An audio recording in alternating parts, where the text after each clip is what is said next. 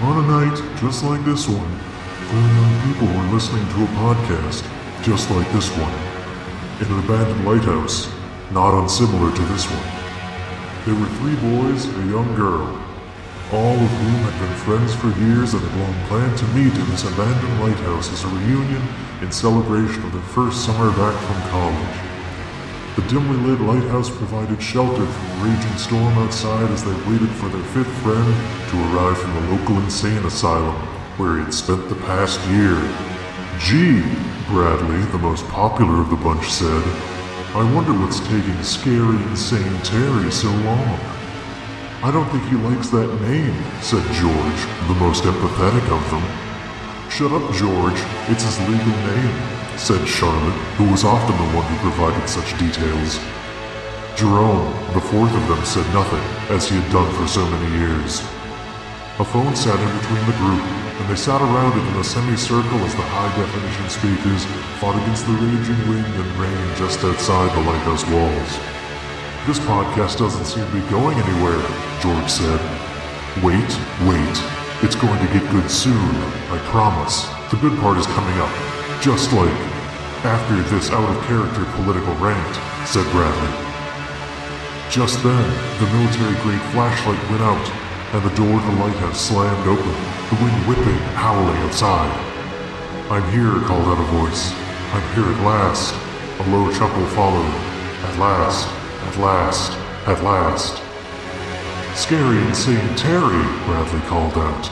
Is that you? And if it is, how do you feel about that name? I mean, be honest with us, George called out. That's not Terry, Charlotte said. Jerome pointed, his eyes wide. At the door behind where the figure stood, nailed to the rotted wooden planks of the lighthouse door, was the body of scary, insane Terry.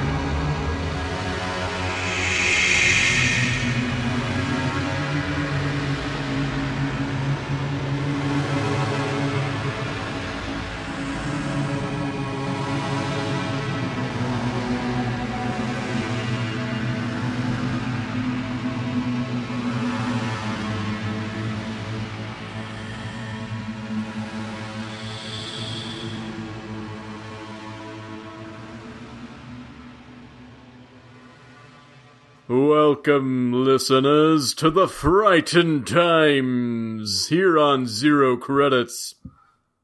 I'm Haunted Henry. And I'm John. And together we're here to bring you the frightenest, scariest things that we can imagine. Tales to crush your spine. It's like Tales from the Crypt, only they're from real life.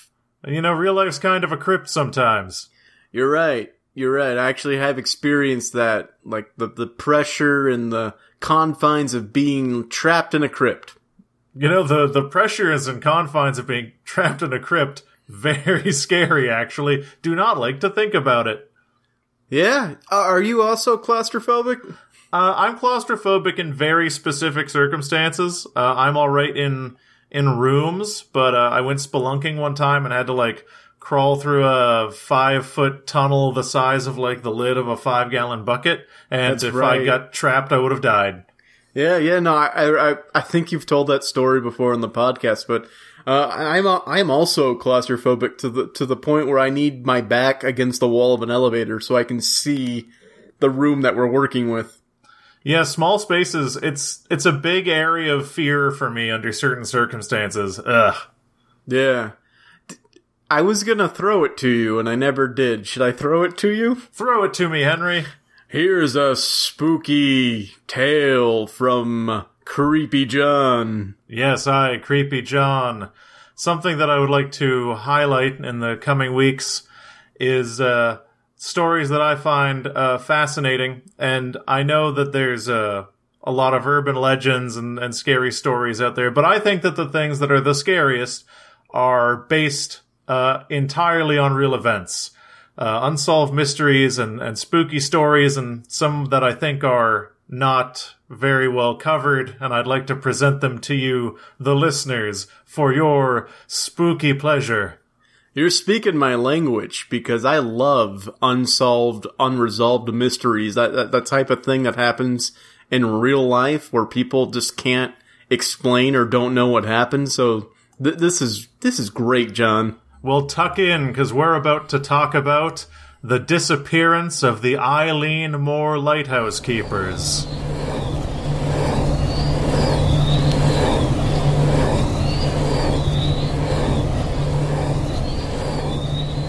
The Mysterious Disappearance of the Eileen Moore Lighthouse Keepers by Ben Jonson, published on Historic UK.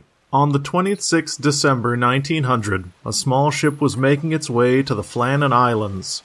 Its destination was the lighthouse at Eileen Moor, a remote island which, apart from its lighthouse keepers, was completely uninhabited. Although uninhabited, the island had always sparked people's interest. It is named after Saint Flannan, a 6th century Irish bishop who later became a saint. He built a chapel on the island, and for centuries shepherds used to bring over sheep to the island to graze, but would never stay the night, fearful of the spirits believed to haunt that remote spot. Captain James Harvey was in charge of the ship, which was also carrying Joseph Moore, a replacement lighthouse keeper. As the ship reached the landing platform, Captain Harvey was surprised not to see anyone waiting for their arrival. He blew his horn and sent up a warning flare to attract attention. There was no response. Joseph Moore then rowed ashore and ascended up the steep set of stairs that led up to the lighthouse.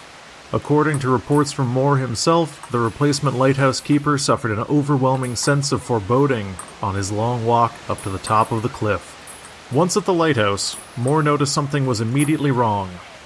The door to the lighthouse was unlocked, and in the entrance hall 2 of the 3 oilskin coats were missing. Moore continued on to the kitchen area, where he found half-eaten food and an overturned chair, almost as if someone had jumped from their seat in a hurry. To add to this peculiar scene, the kitchen clock had also stopped, as had all the clocks in the lighthouse. Moore continued to search the rest of the lighthouse, but found no sign of the lighthouse keepers. He ran back to the ship to inform Captain Harvey, who subsequently ordered a search of the islands for the missing men. No one was found. Harvey quickly sent back a telegram to the mainland, which in turn was forwarded to the Northern Lighthouse Board headquarters at Edinburgh. The telegraph read, "A dreadful accident has happened at Flannan's. The 3 keepers, Duckett, Marshall, and the Occasional have disappeared from the island. On our arrival there this afternoon, no sign of life was to be seen on the island.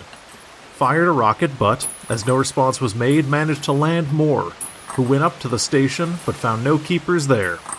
The clock was stopped, and other signs indicated the accident must have happened about a week ago. Poor fellows, they must have been blown over the cliff or drowned trying to secure a crane or something like that. Night coming on, we could not wait to make something as to their fate. I have left Moore, MacDonald, Buoymaster, and 2 seamen on the island to keep the light burning until you make other arrangements. I will not return to Oban until I hear from you. I have repeated this wire to Muirhead in case you are not at home. I will remain at the telegraph office tonight until it closes if you wish to wire me." A few days later, Robert Muirhead, the board superintendent, who both super-recruited and knew all 3 men personally, departed for the island to investigate the disappearances. His investigation of the lighthouse found nothing over and above what Moore had already reported, that is, except for the lighthouse's log. Muirhead immediately noticed that the last few days of entries were unusual. On the 12th December, Thomas Marshall, the second assistant, wrote of severe winds, the likes of which I had never seen before in 20 years. He also noticed that James Duckett, the principal keeper, had been very quiet, and that the third assistant, William MacArthur, had been crying. What is strange about the final remark was that William MacArthur was a seasoned mariner, and was known on the Scottish mainland as a tough brawler. Why would he be crying about a storm? Log entries on the 13th December stated that the storm was still raging and that all 3 men had been praying. But why would 3 experienced lighthouse keepers safely situated on a brand new lighthouse that was 150 feet above sea level be praying for a storm to stop? They should have been perfectly safe. Even more peculiar is that there were no reported storms in the area on the 12th, 13th, and 14th of December. In fact, the weather was calm, and the storms that were to batter the island didn't hit until December 17th. Muirhead's attention turned to the remaining oilskin coat that had been left in the entrance hall. Why, in the bitter cold of winter, had one of the lighthouse keepers ventured out without his coat? Furthermore, why had all 3 lighthouse staff left their posts at the same time, when rules and regulations strictly forbid it? The final log entry was made on 15th December. It simply read, "Storm ended, sea calm, God is over all."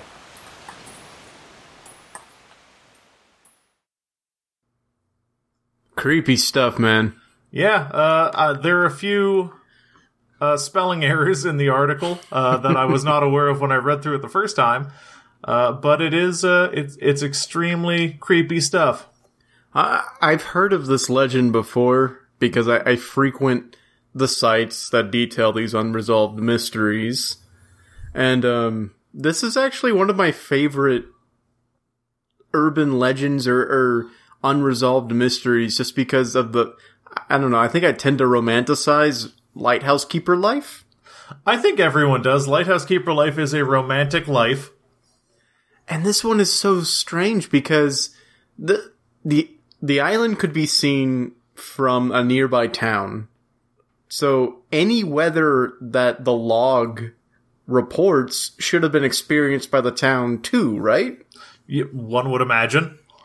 And yet, the log details this storm that ranges multiple days that seemingly they should not have been experiencing. The two things that really stick out to me about this are two things that I suppose aren't very well corroborated, but it's the fact that only 2 of 3 issued oilskin coats were gone, and it was the middle of December. And the fact that the final entry read, "Storm ended, sea calm, God is over all." Yeah, the fact that 1 oilskin was left behind suggests an emergency. Something dire was happening that needed a quick response so that an oilskin would be left behind. There's no other excuse, right? And from what I understand, I was reading this on another website, but and this might be apocryphal because it wasn't sourced, but it was saying that nowhere else in the logbook had God specifically been mentioned. They didn't get the idea that the person writing the entries was particularly pious, and that this was the first mention of God whatsoever in the log.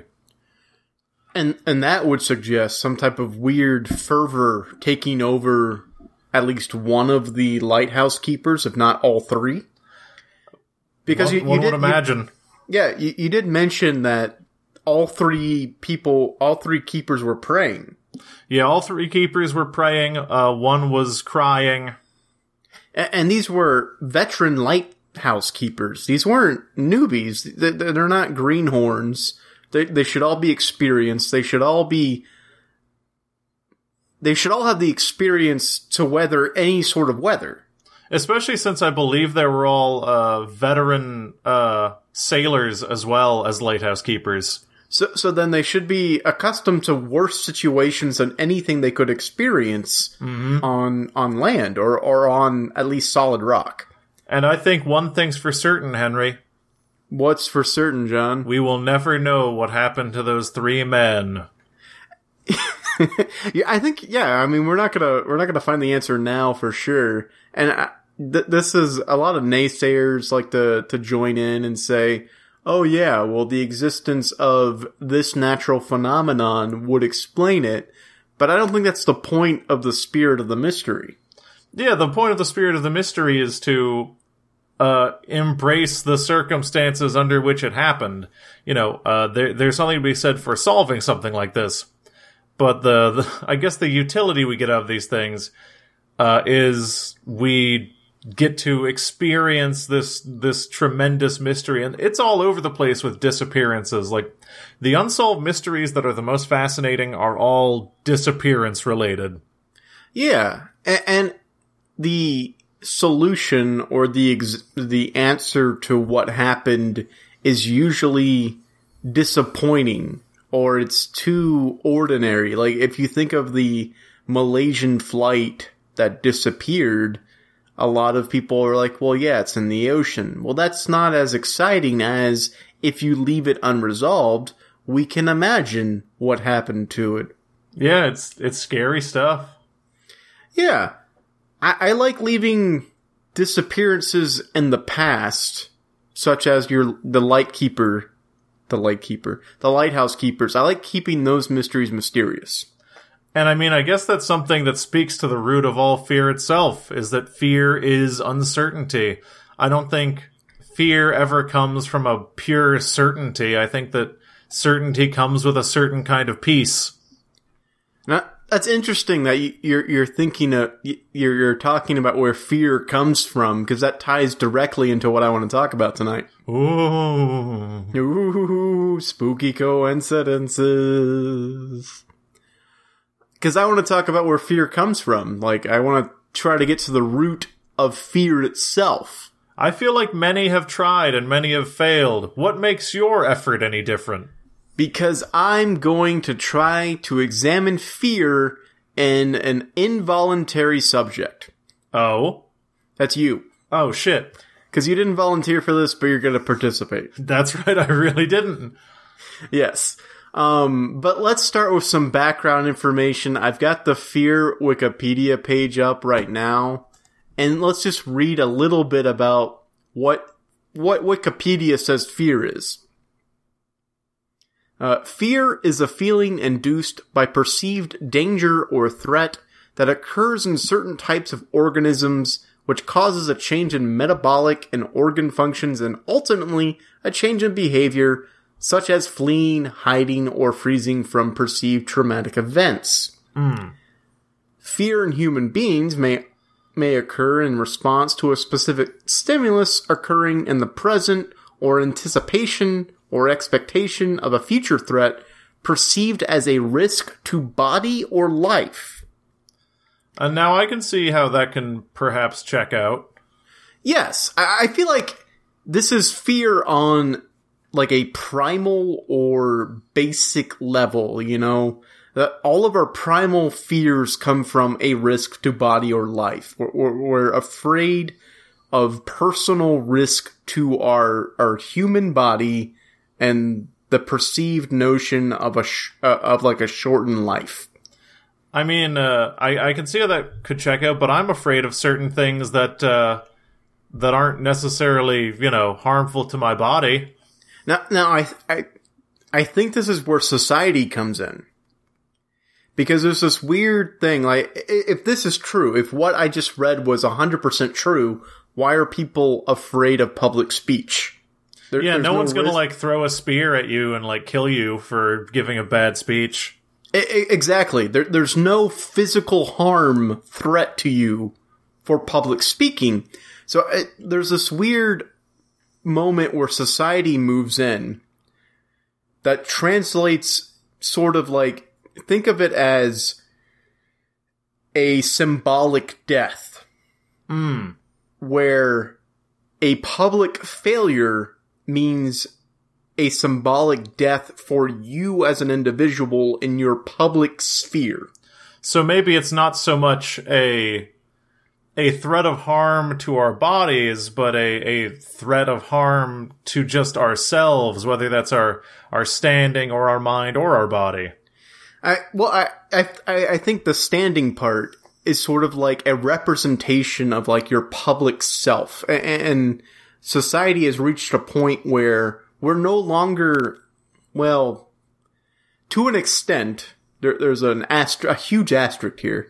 To an extent, we're no longer that afraid of a loss of life because generally we're safe. And the huge asterisk is we're not really safe because people die all the time. But if you're thinking of just like an everyday basis, we're elevating a public humiliation to the same level that we would elevate death. We're equating the two, basically. Mm-hmm. And so, public speaking, a failure at public speaking is sort of equated to the same thing as being killed. I definitely feel you on that. I felt some stress over public speaking myself. And so, what I want to do right now, and you might hate me for this because it might be a tad comedic. No. I want to run you through a little quiz to determine what you're afraid of. Oh, good. and this is coming from a very reputable source, John. How reputable? I'm not going to reveal that until the end of the quiz. All right, I'm ready. All right, so I'm going to be reading you the questions, and it's multiple choice, so I'll be reading you the choices. All right. All right. Number 1. The person you just had a great hookup with texts you the very next day wondering if you're free to hang out. You agree to hang out without hesitation. I had a great time, so why not? I agree to hang, but I'm a little nervous about this turning into something so quickly. Take forever to reply until I have a better idea of what this person is looking for in a relationship right now. So those are my 3 options? Those are your 3 options. Yeah, hang out. Fuck it. All right, so you agree to hang without hesitation. Hang without hesitation. That's All right. the name of my autobiography. Number 2.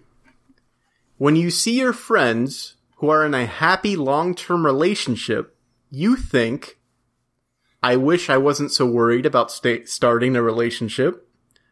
I wonder when this is going to fall apart. Or, they're living the dream. Oh, it's B, absolutely. All right, I wonder when this is going to fall apart. Number 3. What are your biggest fears about starting a new relationship? All right. Failure? Having stronger feelings for them than they have for me? Or not getting an anniversary present? Okay, so it's clearly not C. All right. Because that's ridiculous. All right. This one's kind of a thinker. All right, so you've got failure or having stronger feelings for them than they have for me. So I feel like statistically most relationships are going to fail. Okay. So I'm not terribly afraid of relationships failing. I've been pretty okay with breakups in the past.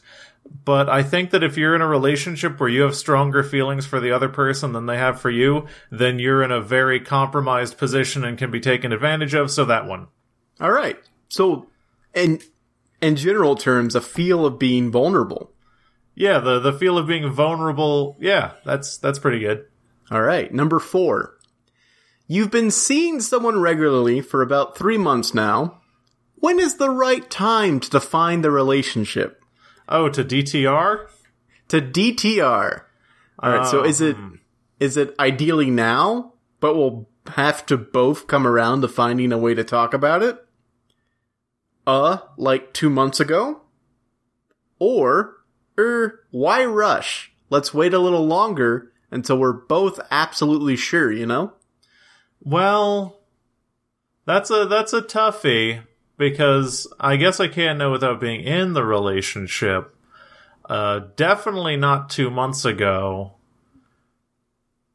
Well, I don't know. My time to DTR is usually pretty quick. So maybe you're thinking ideally now, because it's been about 3 months. 3 months would be about right. I'd say 3 months is a good zone to DTR. All right. And that means determine the relationship, right? Yeah. All right. Number 5. Do you think that a hookup can turn into a legit relationship? Of course, rarely, or maybe. Oh, of course. Of course. All right. Connect on the physical level, and then work the emotional stuff out later. Yeah, it's all part of a spectrum. All right. Number 6. The idea of your crush turning into your boyfriend or girlfriend right this second is totally believable, terrifying, or wishful thinking. Hold on. What's up? I feel like these are looking for a very specific kind of fear. I can't put my finger on it. You've got 4 more questions after this, Sean. Okay, so my crush just turned into my boyfriend. Is that totally believable, or terrifying, or wishful thinking? I'm gonna go with wishful thinking. I don't think crushes usually turn into anything. All right. Number 7. Do you have trust issues? Yes. So you would go with, oh yeah, a ton of trust issues. Yeah, whatever the most is. That is the most. All right. Number 8. Meeting the parents can be a pretty big relationship milestone. How do you feel about it? I'd probably be the one to suggest it in the first place, so I'm all about that. Ugh, I'd really rather not. It's not like we're getting married. Or, I'd be so nervous, but it could be okay, right? I'd say number 3, because 1 is just way too gung-ho. Yeah, 1 is like, let's get married to the parents. Yeah, you don't want to marry the parents. No, you're not in a relationship with the parents. Alright, number 9. What are you most likely to say? I don't really do relationships. There's plenty of fish in the sea. Or, life is too short to avoid potential lovers. Oh boy, I would definitely not say the last one. Right? Saying the last one is like rubbing olive oil on your chest. Ugh. Like, it's so gross. Plenty of fish in the sea, I suppose. Alright. These are not really great options, I will admit. I don't know. Yeah, I'm not sure I would ever really say any of those, but that's the one that's closest to, I guess, what I believe. Yeah. And so we come to the final question. The person you've been seeing for a while casually refers to you as his or her girlfriend when introducing you to his or her friends. How do you react? Well, someone that I've been seeing for a while calls me their girlfriend. What are the options? I'm pumped. It's nice to define the relationship without all the drama. Now I can call them by my boyfriend or girlfriend. I'm surprised, but not totally opposed to it. It's definitely worth mentioning later, however. Or, badly. When did we discuss this title? I'm gonna say, if someone I had been with started referring to me as their girlfriend, I'd go with it, but we'd talk about it later. So B. B. Alright. Congratulations, Sean. You have a reasonable fear of commitment. Oh, a reasonable? Thank God. A reasonable fear. Oh, and there's a description that goes with it. Shall I read it? Please. Okay. So the idea of being in a committed relationship isn't a total turnoff, but you have your concerns. You want a relationship to be as happy and positive as possible, but you know that more relationships fail than succeed. This is totally understandable and totally natural. Just go with what's natural when you're in a new relationship type of situation, but don't be too scared to get serious. Life is too short not to try a new relationship out for a spin. I really thought that was going to say life is too short to ignore potential lovers or whatever. No, I don't know if that's actually a thing that people say. Shall I reveal the super credible source for this? Oh, what is it? Fangoria? Snopes? MyGirl.com. Oh, My Girl, the industry leader in fear. Yes. Yep. I'm really, really glad to know that I only have a reasonable fear of commitment. Everyone who's been telling me I have an irrational fear of commitment is wrong. I don't know what the scale is, because when I took it, I apparently, well, I was answering at random, but I had a great fear of commitment. Hey, I mean, that fear of commitment's pretty great. Now, yes. This is something about quizzes like this that I have feelings about. Is that was actually pretty spot on, that description, and I don't know if it's like a horoscope, like fortune cookie thing where because you were invested, you feel like everything's being paid back to you, so it's super accurate.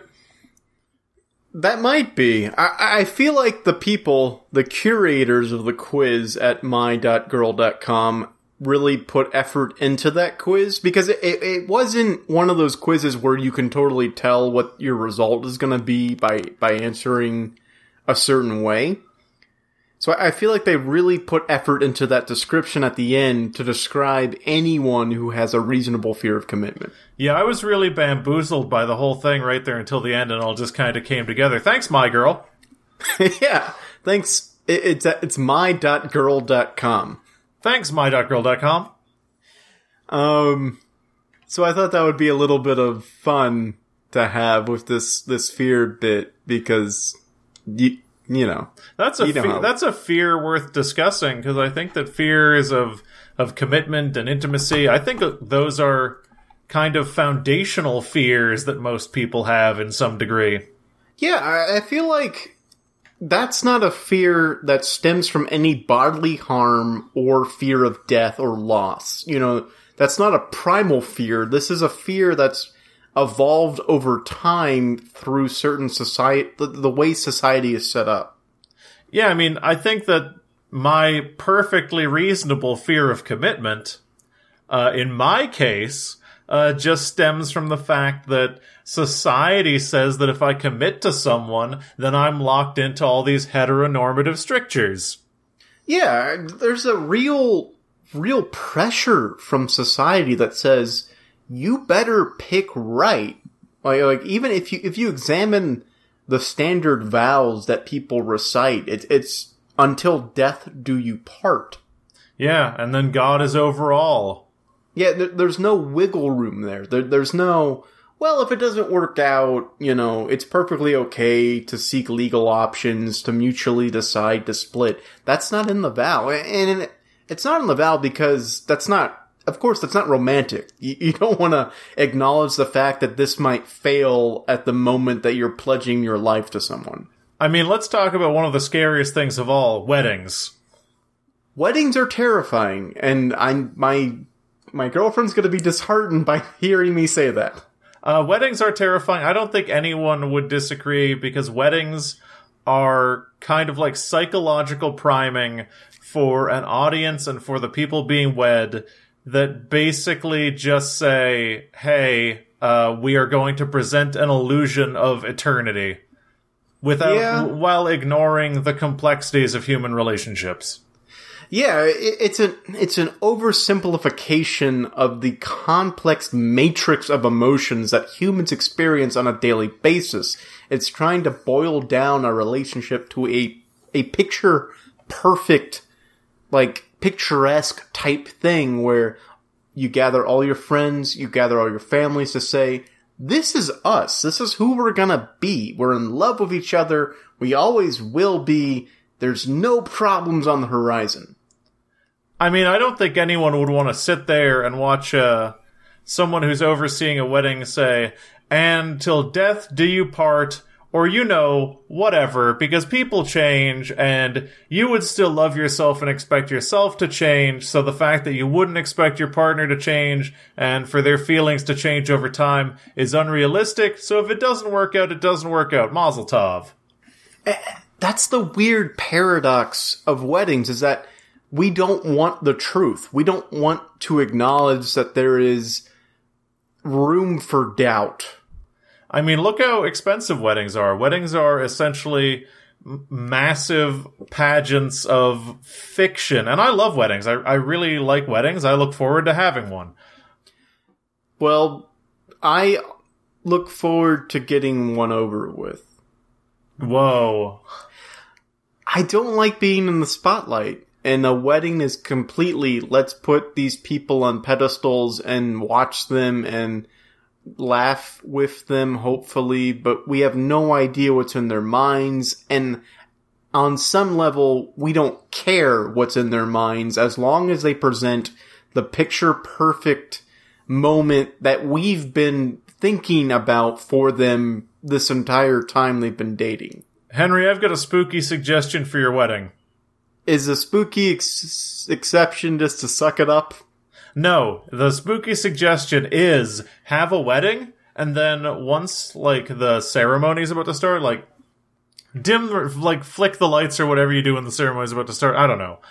But when everyone sits down and they start looking where you guys are supposed to be, just have someone come out and, like, juggle or, like, do tricks like a really good, like, street performer.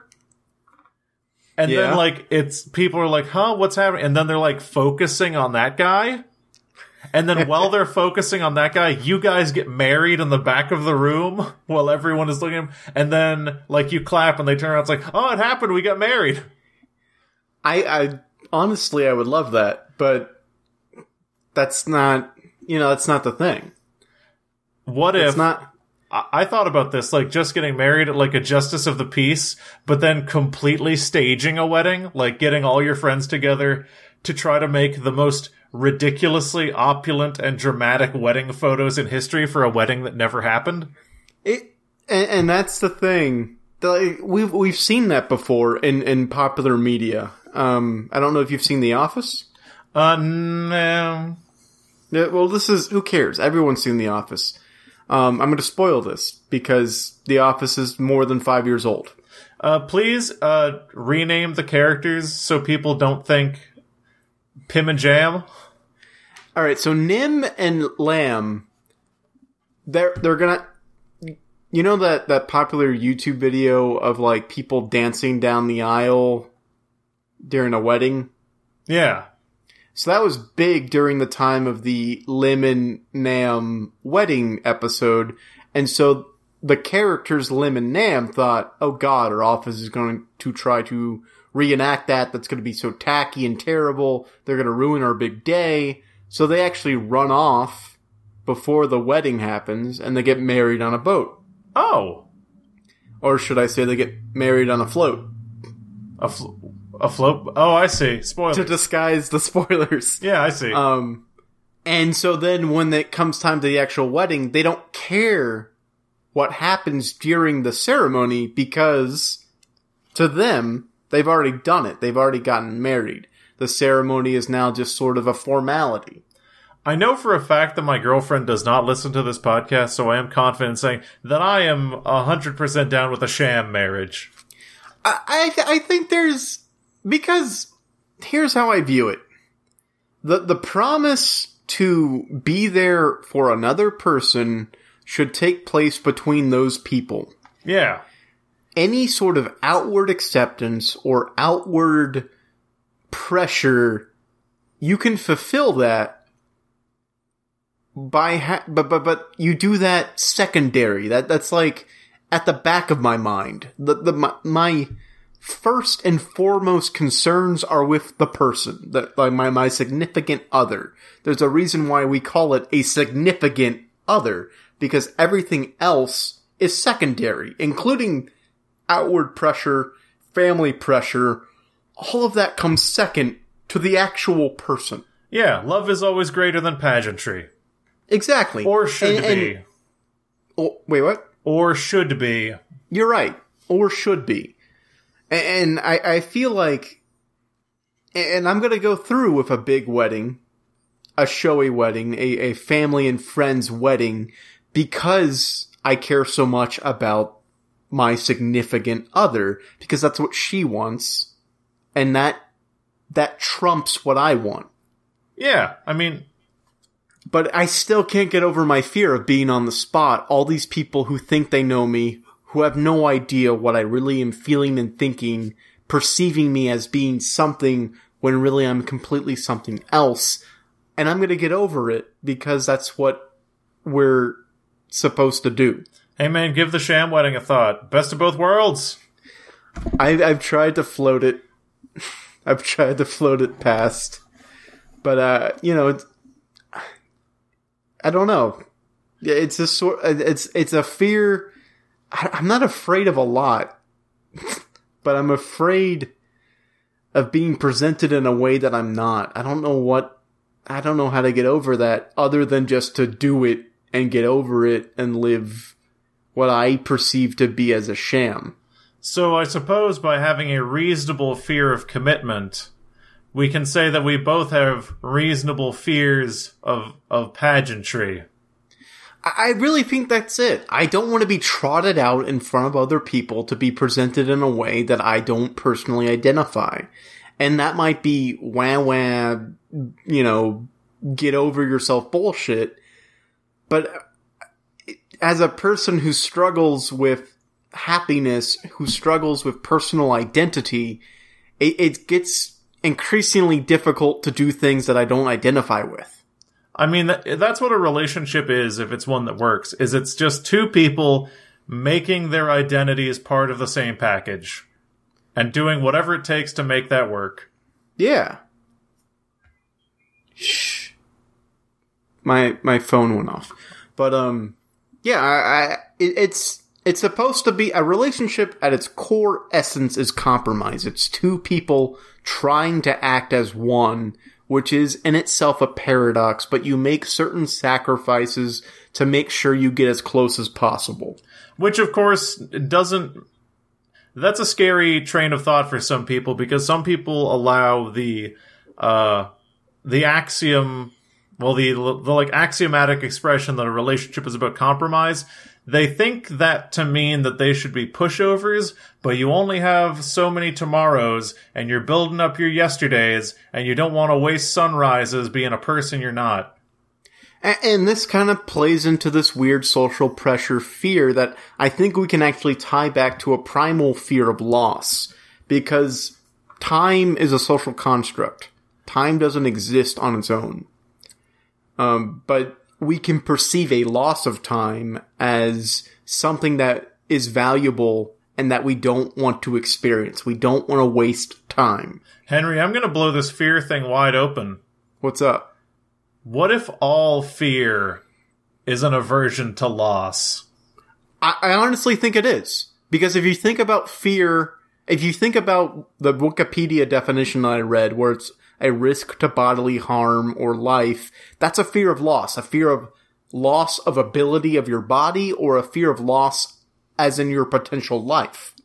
What I'd like to do if we have some time, we got plenty of time. I would like both of us to divulge our deepest, most primal fear, simple ones, not complicated ones like fears of commitment. How do you get simpler than a fear? You mean like boiling down our fear to the most basic element? No, like saying you have a fear of spiders or whatever. Oh, but... the most iconic, phobia fear you have, like claustrophobia, arachnophobia, something like that.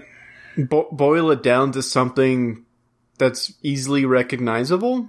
No. I just say, I want both of us to be like, I have a fear of spiders, or I have a fear of octopuses, or whatever one of our bigger fears is. And then I want to see if we can reliably connect that to loss. Okay. So mine, I guess I'll go first. Go first, because I need to think. My biggest, easiest fear to, talk about is I have a fear of big underwater things. Not necessarily deep water, though I don't like being in it. But the idea of, big creatures living in water freaks me out so much. So much. So not thalassophobia, which is the fear of open water, but, a fear of, leviathans? A fear specifically of just really... I mean, whales are part of it. I'm just really creeped out by things that are larger than me that exist in the water, and they don't even have to be alive. Because here's a story. Okay. You've played The Elder Scrolls Morrowind. I actually never have, and I feel bad about it. It's one of the best games ever made. But I know. There are these dwarf ruins in Morrowind called Dwemer Ruins. Yeah. And there is a prolonged sequence in that game where you have to dive into water and go through this big underwater section because the game is massive and there are a bunch of ways to, because it's great. Anyway, in this Dwemer ruin thing, I went in this body of water and it's very dark, and I think the idea is that you're supposed to have a see in the dark spell or something that I didn't have, so I cranked the brightness on my monitor all the way up. Of course, because, who's gonna judge you? It's a single-player game. Which still didn't really work because of the color grading, so it was like I was just looking through a fog, but I was deep underwater. And I was moving along, and I looked around, and I noticed that I was in an area that wasn't quite the shape of a cave. And I looked, and you are in this massive underground statue garden of these huge statues that are way bigger than you. Wow. And those things it surprised me so much, and it struck at this primal fear that I have so hard, and this is the only time I've ever done this. I screamed and fell backwards out of my chair and hurt myself. Because of the visual representation of a video game. Yeah, like a video game, just like, because it was so unexpected and my understanding of what was happening was so immediate, that I was like, I'm underwater and there's a huge thing under here that's way bigger than me, and it immediately horrified me. And it wasn't even a live creature. I mean, I think about, like, shipwrecks and they creep me out. I don't like the idea of objects deep in the water, specifically objects that are bigger than me. So you have no problem with skyscrapers? No, I have no problems with, like, big things. I'm not agoraphobic at all. I think they're interesting. But something being underwater being bigger than you suddenly scares you. Yeah, I don't know what it is. But I think I can think of where it comes from. I might venture a guess, because if we think of water, especially in video games, but even more so in real life, there's a lack of ability in water. Mm-hmm. We can't do the things we do on land and water because it's water. Physics are affected by water. Your force isn't as strong. Yeah, it's not my element. Exactly. We don't live in water. We live in land. We're land-based creatures. So we don't feel comfortable in water, typically. And I think one thing that gets me about it is the idea that if something is in water and it's bigger than I am, then it's something that is primally bigger and more powerful than me. And if it exists in water, I have no hopes of understanding it. Yeah, it's sort of like you're conceding, if the thing is bigger than me, and this is its domain, it wins. Yeah, I mean, it's not even a fear of death, because like I said, it's structures. I think it's just a fear that I don't know the intentions of something I can't possibly understand. And you can't understand it because it lives in an environment that's completely separate from your own. And I think that lack of understanding, that uncertainty, is what triggers the fear response in me, because I don't know what something like that would make of me, or do to me, or think of me. Ugh. I'm actually getting freaked out talking about it. Well, I feel like this comes from a fear of difference, because a popular theory of like why people are afraid of spiders is because they move so differently from us. We can't relate to how they move. So that kind of extends to, we can't relate to how they think. They're alien to us. Yeah, I mean, some people have a big aversion to, like, centipedes. Because they move so differently. Mm-hmm. And that must be, like, that's an evolved type of fear. That's not the primal fear of loss. It's a nuanced fear of difference. So maybe it isn't all tied to loss, and we don't actually understand fear. But I don't think everyone like tries to separate fears from like rational to irrational fears. I think all fear at some level is, quote, irrational, unquote, meaning we don't always understand why we're afraid of something. There's fear at some point is encoded into our DNA. And I mean, I would describe my fear of things under the water as largely irrational, because I've been scuba diving and snorkeling, and I've been in the ocean and gone on like I'll go in like rivers and stuff, and I was in Mexico, and like I'll go down into underwater caverns and stuff, and that's fun, that's cool, I don't mind. Wait, you would go into underwater caverns? Not if they were deep, but like the ones that just kind of go under and then come back up. Yeah, I'm fine with that kind of. I don't like to stay in there for long at all, and I have to have a scuba tank, because one time someone tried to get me to do it when I had just a snorkel, and the thought of it terrified me. I can't even do the scuba tank, but that's maybe that just speaks to my personal courage. Maybe. I don't know. Snorkeling gives me, like, I've snorkeled before, but snorkeling gives me pause because I don't snorkel right, and so water gets into the tube, and then it's just like, or I'm just panicking because I can't breathe normally, and that might have to have a tie to my asthma because I'm always conscious of my breathing. There's a lot of... I'm more neurotic than I lead on. Speaking of those neuroses, Henry, what you afraid of? Fucking alligators, John. Oh, shit. Jesus Christ, alligators. They are a recurring nightmare of mine. Whenever I'm in a dream and I'm in a body of water, without a doubt, 100%, there are goddamn alligators in that water, no matter what that water is. Have you seen that video of that farm in Louisiana that's got an alligator that's like the size of a house? I don't like thinking about alligators because they are the perfect... They're the perfect species, if we want to be honest. The interesting thing to me about alligators is that they are one of the few animals that was like, nah, there aren't enough outside pressures to make me keep evolving. Yeah, they haven't evolved in thousands of years. They've survived multiple extinctions, like the KT extinction, etc. And they technically never die of natural causes. That's a little known fact.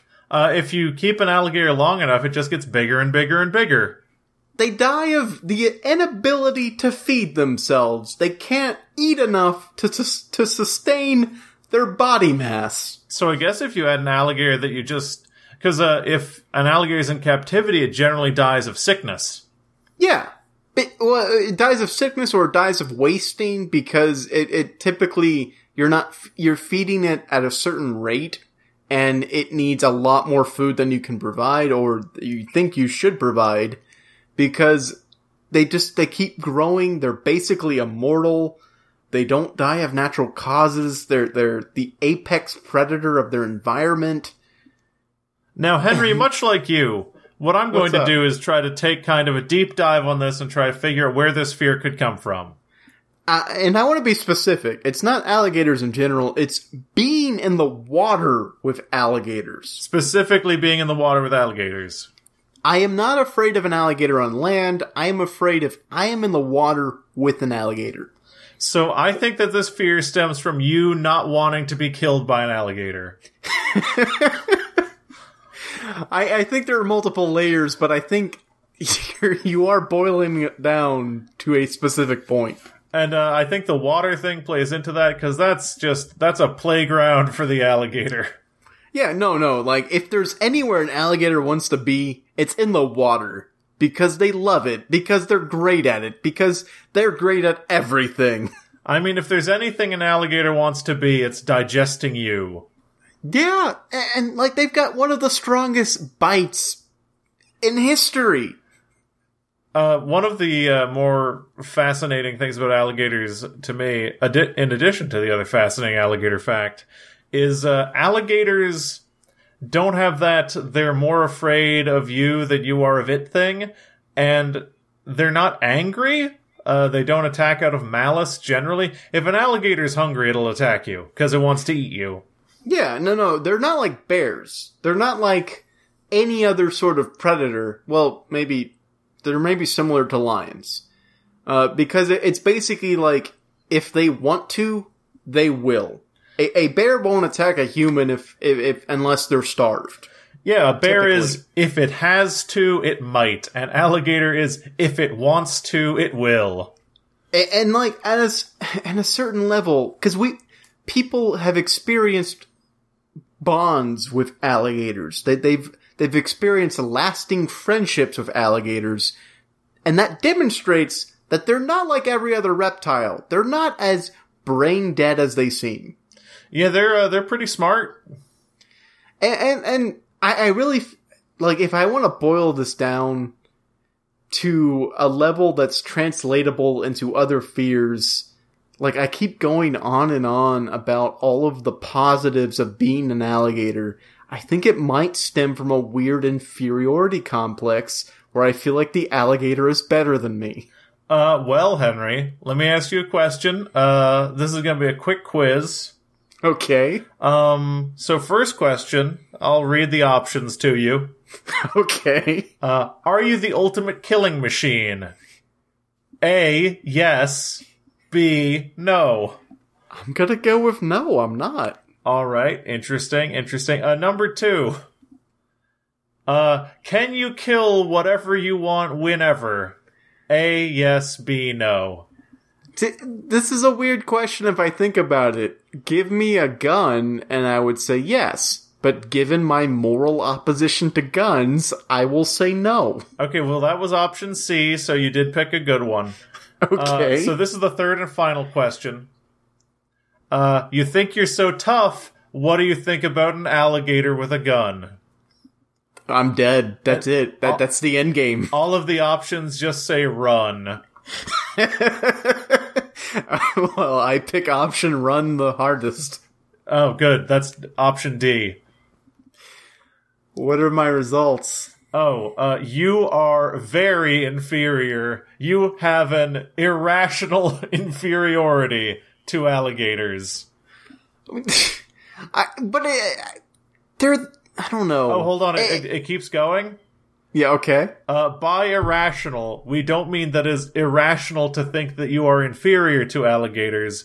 We mean to say that the thought of you being even comparable to an alligator is irrational. That's funny.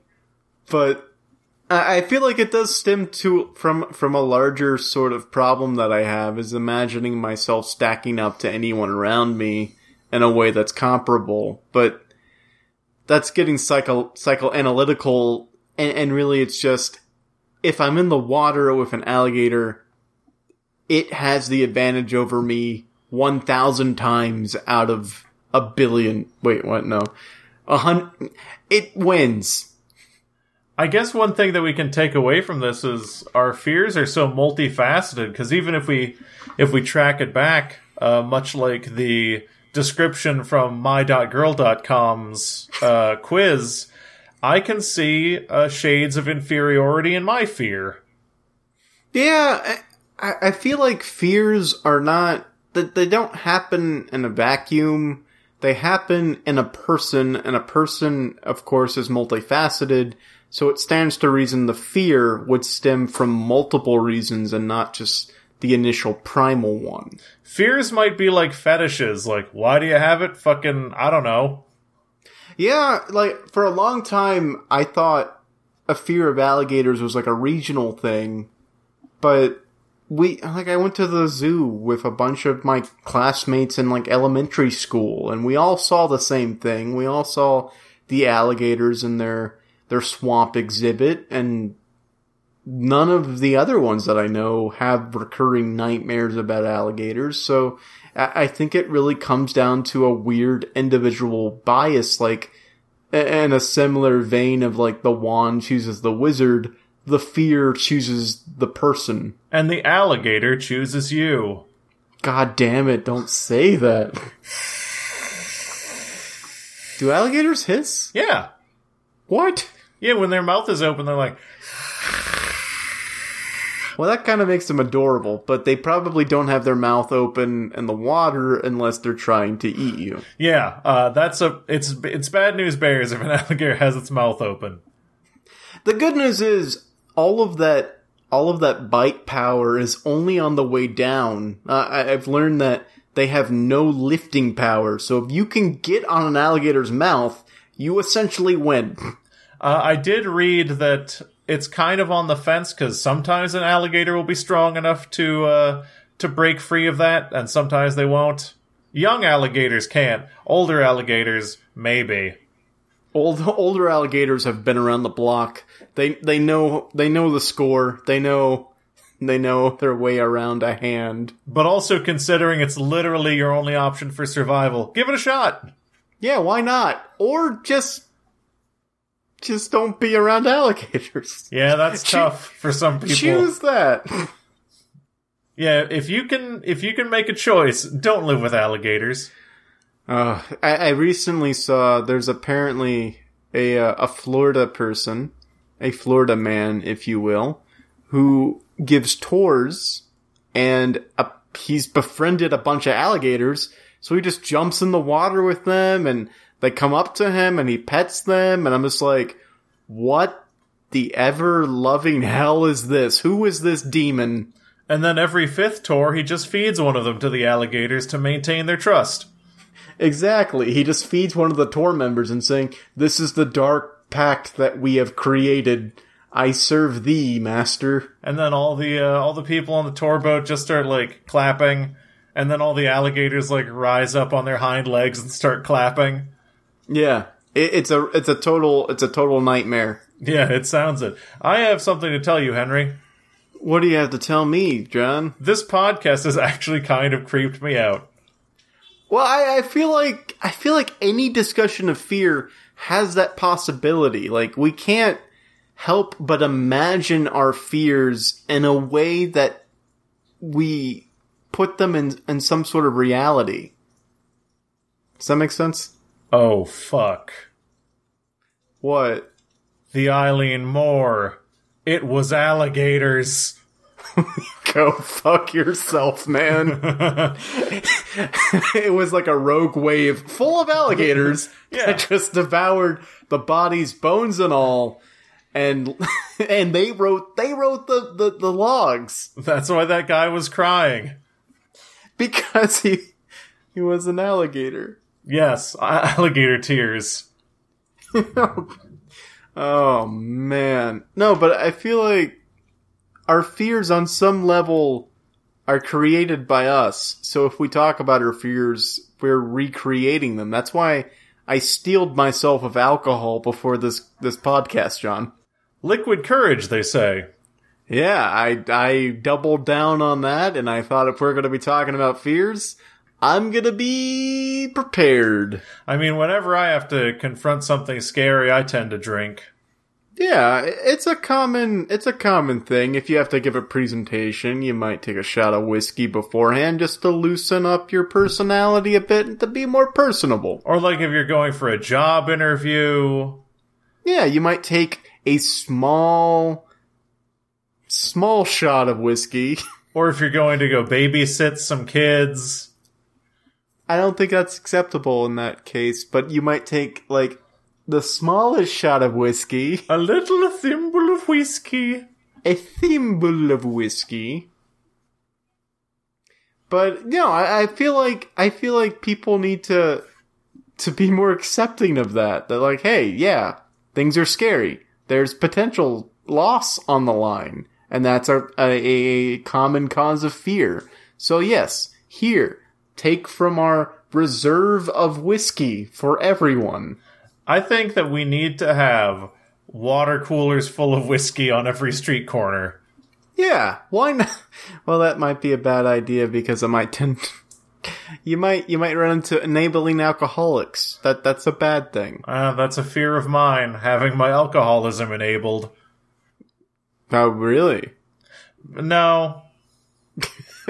I am afraid of substances, but that's a discussion for another podcast. You mean like next week's podcast? Exactly like next week's podcast, Henry. Yeah, maybe next week we discuss more of our personal fears, but I feel like we need to venture into more spooky and scary topics. Maybe there's a story. Maybe we have an urban legend story every week. Maybe that's a thing we do. The future is uncertain, and that should scare you. And like all fears, uncertainty is key. Key to this podcast. And key to everything. Yeah, well, so we're going to keep experimenting with this, bringing you new spooky content, and, like any good paper, we outlined our thesis statement first, and our thesis statement is fear. Exactly. Fear us. Or just fear the things we talk about. Don't actually fear us, because if you fear us, you won't listen. But listen to the things we say, but fear them. And it'll be a scary short-form essay where the first talks about the thesis statement, the next two are supporting paragraphs, and then finally, the conclusion. Bum, bum, bum. Oh man, I'm real glad to be out of the scary zone, Henry. Oh, are we out of the scary zone, John? Or is the scary zone just taking a moment's reprieve? We are stuck in the eye of a scary storm, and I'm going to take this opportunity to hit you with some social media. Well, I'll set up that social media by saying, let us know how we're doing with this themed month of scares. We really want to hear your feedback on this because we're doing something new, and we want to know if you like this or not. Yeah, caring is important, and I want to have a month of caring. A month of scary cares. Oh, scaring. Scare cares.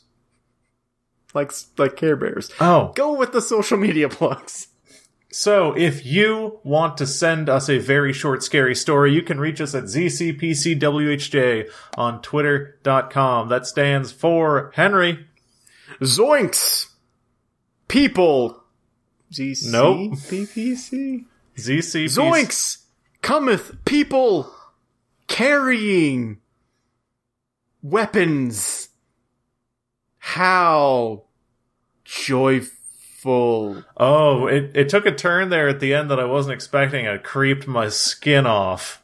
Yeah, because the person talking is looking forward to the confrontation. And if you want to send us a longer scary story, and I mean that, you can send us scary stories if you want to, and maybe we'll read them on next week's Scary Podcast at zerocreditsisapodcast@gmail.com. Email is the scariest form of communication.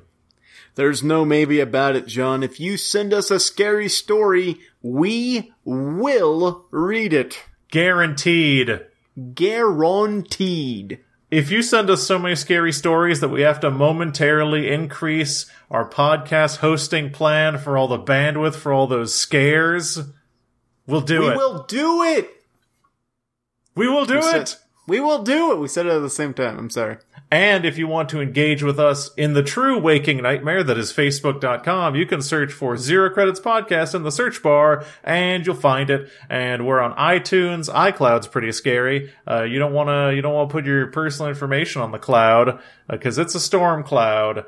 So we're on iTunes. Like, comment, and subscribe on iTunes. Tell your friends.